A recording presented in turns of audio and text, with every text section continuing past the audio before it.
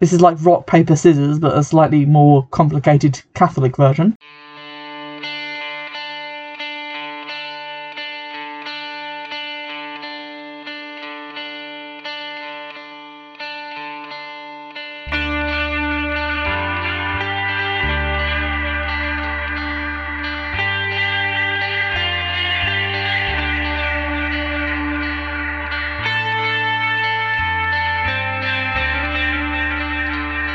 Hello everybody, welcome back to Witch Fix. Today we're looking at Witch House 1. I still haven't seen Witch House 2. It's in the post somewhere. It'll get to me.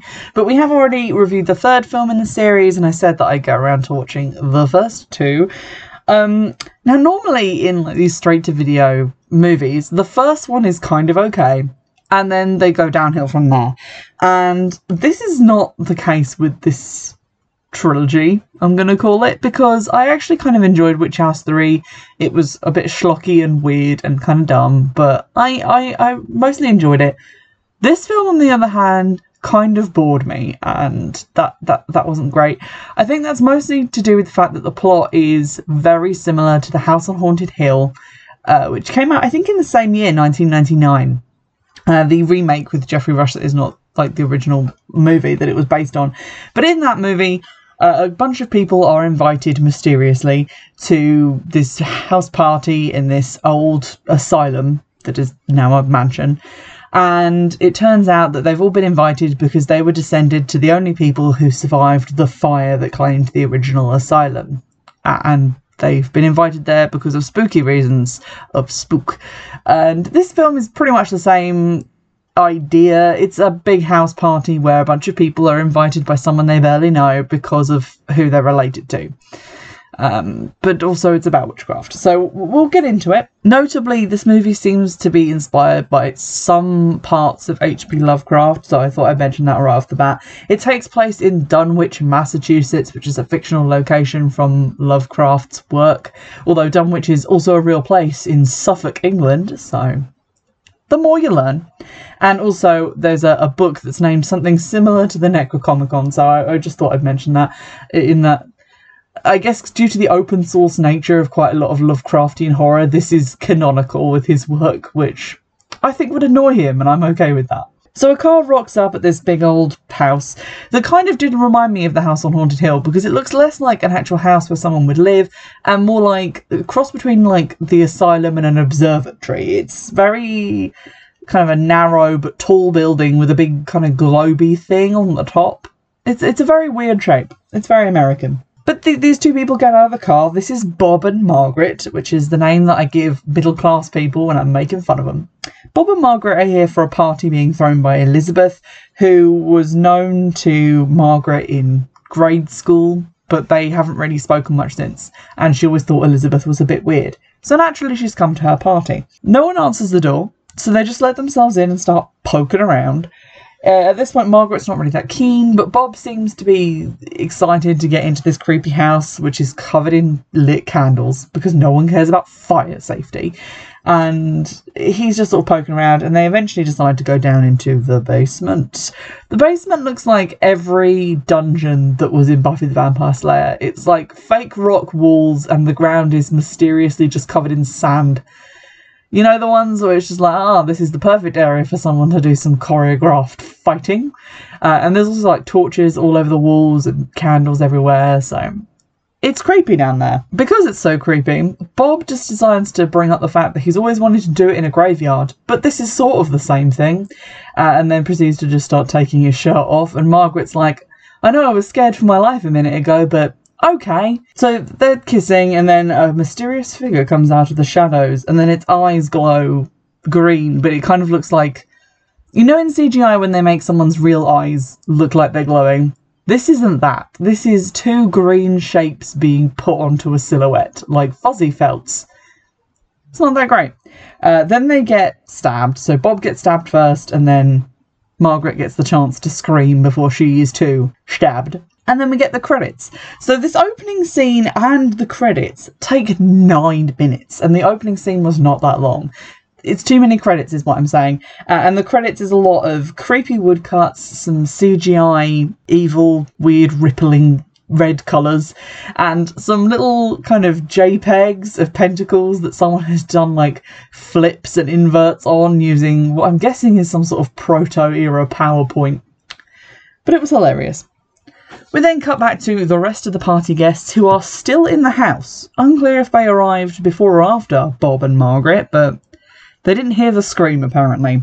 They take a while to actually introduce their names, and when they do, they mumble.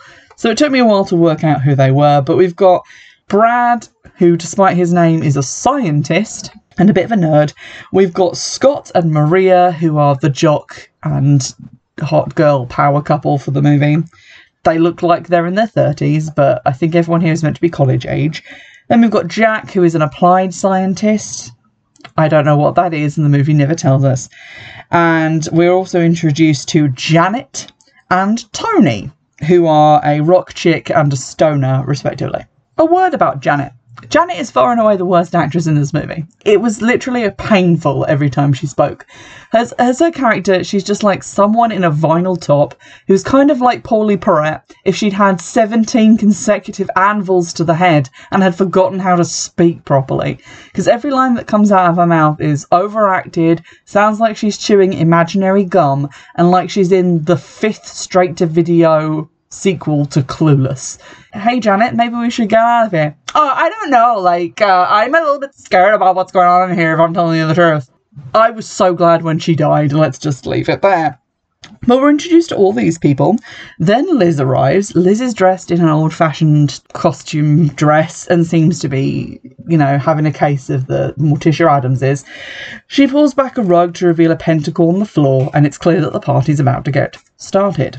Tony the stoner does some stonery type conversations and everyone ignores him. And Scott decides that he kind of wants to get drunk, and Maria's like, I don't want you to get drunk. None of this matters because all of these people are going to die. The doorbell rings and Liz goes to answer it because she's the consummate hostess. And in the meantime, Maria accuses Scott of flirting with Liz, and then he convinces her to go upstairs for some fun private alone time, like college kids do. Maria also says that when they were kids, people used to say that Elizabeth's house was haunted, so I guess she's the one of this couple who knows Elizabeth. Neither confirmed nor denied. We don't really hear about how any of these people are meant to know Elizabeth, or which parts of which couples are meant to know her, but take that for what it's worth. This house is meant to be haunted. This is like 20 minutes into the movie by this point. Not a huge amount has happened except for slowly introducing these characters, who are all basically stereotypes and didn't need much introducing. It's just a lot of painful dialogue while they just talk to each other, and it's like, relationship, sass, and then Janet will say something, and it'll take me a minute to regain the power of hearing. Jack finds a book, which is the Necronomicon, which is, I guess, the sequel to the Necronomicon. And he wonders what it is, but doesn't, look at it to work out what it is. Liz then returns with another girl called Jennifer, who is doing the she's all that thing of, she's wearing glasses, so don't be fooled by her otherwise conventional attractiveness. Jack then recognises Jennifer from being in his psychology class last year, and they have a little nerd flirt-off together. Scott and Maria go upstairs to, get it on, and when they get into the room, Maria's just like, oh wow, should we sit on this stuff or contact a museum? Because the furniture's old. And also, the only thing that I could really see is just a sofa covered in blankets and a bed. And it's like, none of these things look like antique, because you can't really see them. They're all under frozen blankets and stuff. Mildly annoying. There's also this lightning, crash of lightning and flickering light, but it happens every 30 seconds and it makes the dialogue really hard to understand. So this is the worst thunderstorm that I've ever seen in a movie. Both in terms of its ferocity and the effect being put into it, because it's just crash, 30 seconds, crash, Janet speaks, no crash, why? I'm ragging on Janet a lot, but this is just a terrible performance. Anyway, downstairs, everyone who isn't currently upstairs having sex gets around the pentacle, even Brad, who takes a minute to be convinced, because he's a scientist. They get a little talk from Elizabeth about how today is May Day, a day of a special full moon, and something to do with the stars being closer to Earth, which, the physicist didn't say anything about this, but I was just like, what? She also says that this day, May Day, coincides with bad events like Pompeii, the invention of the atomic bomb, and the Black Plague. I don't know why they picked May Day, because May Day is like Beltane. So if you want to do like dark, creepy shit, usually people pick Samhain, like Halloween. It's built in. There are already jack-o'-lanterns all over this house. Why couldn't they just say Halloween? Why do they have to be different? Because May Day is like maypoles, children dancing around maypoles, flower crowns. It's basically Coachella. It's not scary, and the movie tries to make it scary, but it doesn't really succeed. They should have just picked the Blood Moon. Every other movie I've seen recently goes with the Blood Moon because it sounds creepy. Anywho, she then says that she's going to tell a story and that it's part of her story because it involves her bloodline, and that 300 years ago, on this very night, in a house just like this house, in a town just like this town, her ancestor, Lilith Le Fay, was killed for being a witch. So it's pretty important. And we find out that Lilith's parents were sorcerers and black magicians. Hold that idea in your mind, I'm going to call back to it in a moment. But that they taught their daughter black magic, and she soon surpassed them in her powers. And then she began to go beyond even what they were capable of. And I thought, oh shit, she was into some real dark magic then.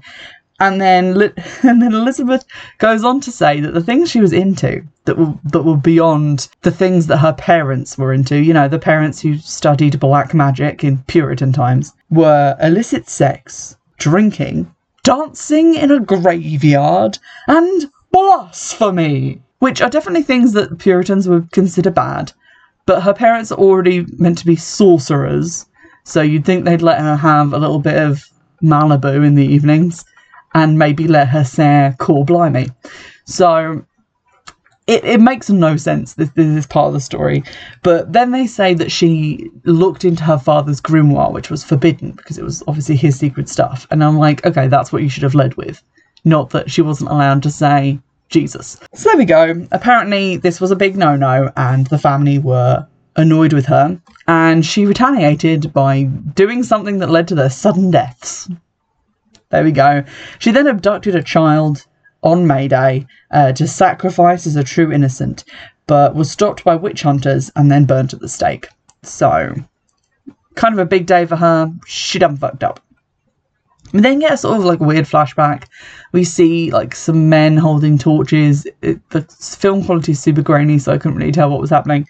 But when we cut back to like the action, we see that Brad the scientist is now tied to a cross and the others are surrounding him in cloaks, talking in old-timey terms, and they call him Lilith, and then they say they're going to burn him, and then Liz rips off her own face and she's got like a bad mannequin corpse face underneath, and then he wakes up in the circle and he's like, oh, that was a horrifying dream, I need to leave immediately. So Liz goes to call him a cab, except she's probably just calling Satan and telling him to get down here right now because shit's kicking off. Scott and Maria have now had sex, and Scott has gone to sleep because he's tired. So she decides to go and have a shower, and then she's going to stay in there for the next 30 minutes because so much stuff happens while she's in that shower. She must have been pruned to hell by the time they actually remembered to do anything with Maria's character. But just remember, from this point onwards, Maria's having a shower. Jack and Jennifer go exploring, which is code for flirting, but just in a different section of the house. And while Brad waits in the foyer downstairs, we see some sort of brightly coloured ghost orbs flying over his head, which are never seen or mentioned again. Jennifer then, because she's into history, tells Jack that the mansion they're in was moved stone by stone from France because, like the Puritans, the Le Fay family moved to America to escape religious persecution, but unlike the Puritans, they were Satanists, and apparently this is just well known. And she says that they're connected, obviously, to Morgan Le Fay, the family, and then Jack decides to give her a little bit of history knowledge. And he says that the wiring is in these, like, swags along the wall because the walls are made of stone and therefore they can't have modern wiring embedded in them. But because of the way water condenses on stone, this usually leads to, like, wires shorting out, power cuts, etc. And then he says, oh, no, that's not interesting. And it's meant to be this moment where it's like, Jack, you're a nerd and you have no game. But honestly, this was the most interesting fact that I learned in this film, if it is a fact. But it was definitely interesting. But there we go. They then find another Le Fay Necronomicon, And Jennifer says that it's probably like how families had a copy of the Bible for each member of the family. There are just loads of copies of this book. Hold on to that idea, because the film doesn't. In the meantime, Brad gets sick of waiting for the cab that's never coming. He goes downstairs into the basement and finds Liz mid-invocation. The invocation is really well written and quite well acted. I enjoyed it. Then we get like a flash to more people holding torches, but they're wearing like S&M gear and doing this weird like horror film shaky face. There we go. And then we see the outside of the house with really bad fake lightning. Like, this might as well just be a white zigzag painted on some acetate and shaken in front of the camera. It looks dreadful. Mid-invocation, Elizabeth holds up the severed heads of Bob and Margaret. You'd think that at this point Brad would run, but he doesn't, because physicists are dumb. Lilith then appears, and she's got like the vampire face makeup on, like from Buffy the Vampire Slayer, and like a big Queen of Hearts kind of collar on her old-fashioned dress. And Lilith is like, you've summoned me. Great. That's not a direct quote, but I can't remember what she actually says, but she's just pleased to be there. Lilith has a lot of reverb on her voice, so she's quite hard to understand. But she does Palpatine Force Lightning at Brad and kills him, and says that this is revenge, which is an idea that we'll come back to later, and then tells Liz to go and claim her prize. It's never specified what this is, or what Liz was meant to get out of this whole deal. But there we go.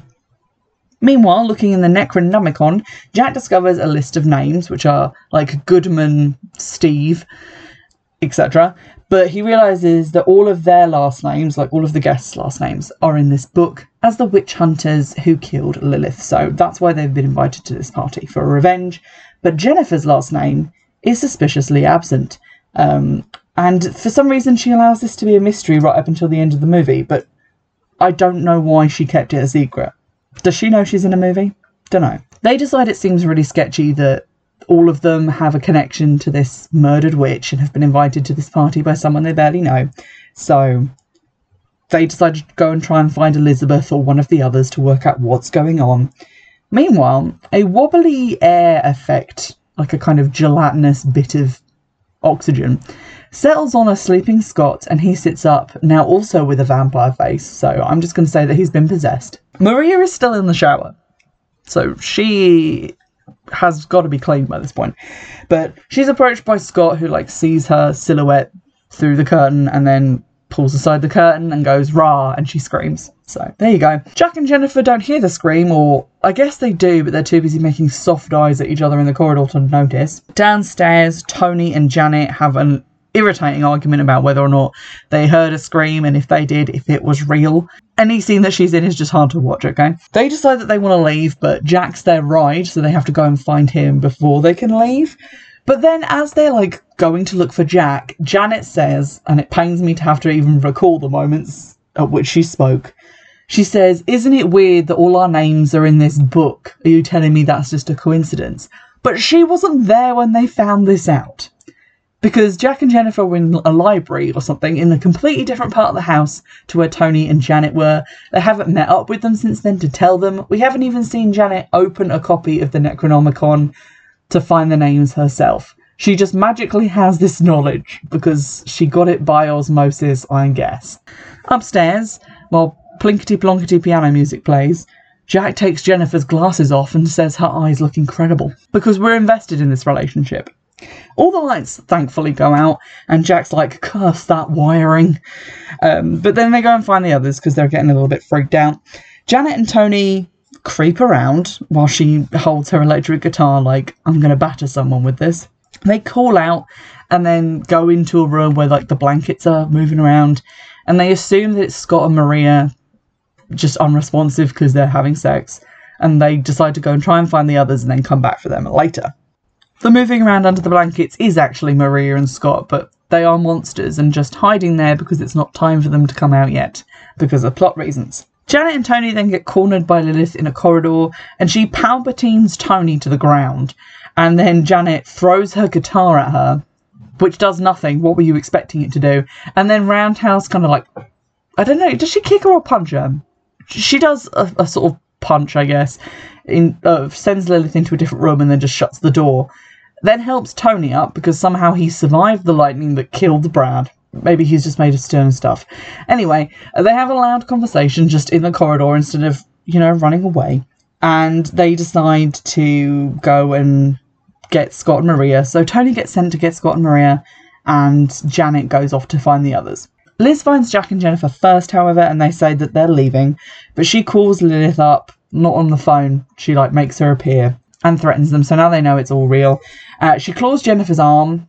Jack then tries prayer, and it is not effective. So he's probably lost faith forever. They run away instead, and Liz says that the doors won't open until they get their revenge. So they're pretty much trapped in this house. Tony goes into the room where Scott and Maria are, and 10 seconds later, they pull his head off.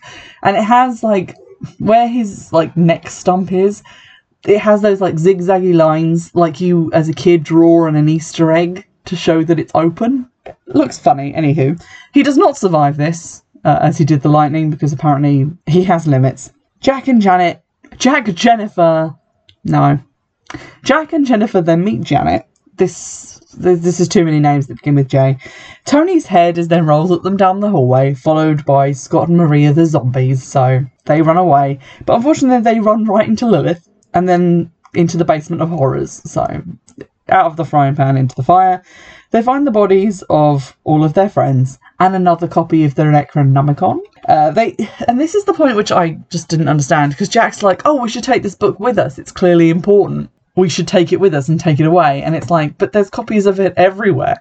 You keep finding this book. Why didn't you take any of the others? And why, if you take this one, do you think it will accomplish something? Janet then stands by some fire and turns into a Lilith monster, which does change her voice. So, hooray!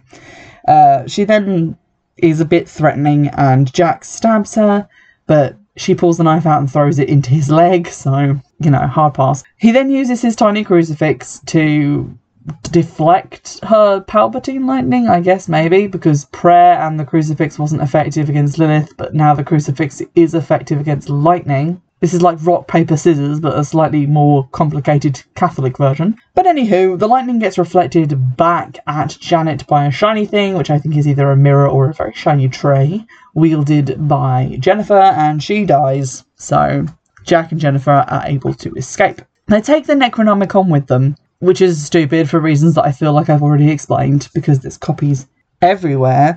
Jack then says that they have to kill Elizabeth, and they're going to do it with the power of applied science. He gets a sword and has Jennifer use it to cut some power cables which are on the wall, for reasons that have already been explained, which is kind of funny. They then attach these to a fire poker, essentially making like an electrified harpoon. And then Lilith arrives. Not Elizabeth. They said they were going to kill Elizabeth, but they end up killing Lilith. Unsure why the change.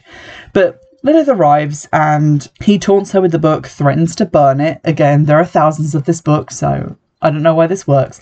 But she chokes him, he then stabs her with the poker, signals to Jennifer, and she cranks on the power and electrocutes her. She gets shocked a bunch, and then blows up. The possessed people vanish when this happens, which is weird, because I thought, like, they were their own bodies. So, if they vanish, does that mean there's just no bodies in this house anymore? In which case, they're in the clear. They can just walk out of it. Anyway, Liz gets kind of narky because, you know, her ancestor just got murdered again. But then Jennifer chooses to reveal an interesting tidbit of information. When she squares up to Elizabeth, she says, "Don't you know who I am? I am the descendant of the child that Lilith didn't get to sacrifice." I don't know why, if Jennifer knew this, she didn't just tell Jack when they read it in the book, because it made it look like Jennifer had something to hide. But she didn't. She could have just said, "Oh my god, and I'm here too because of this thing." It wasn't something she needed to keep secret. They already knew this story. They'd been told it earlier.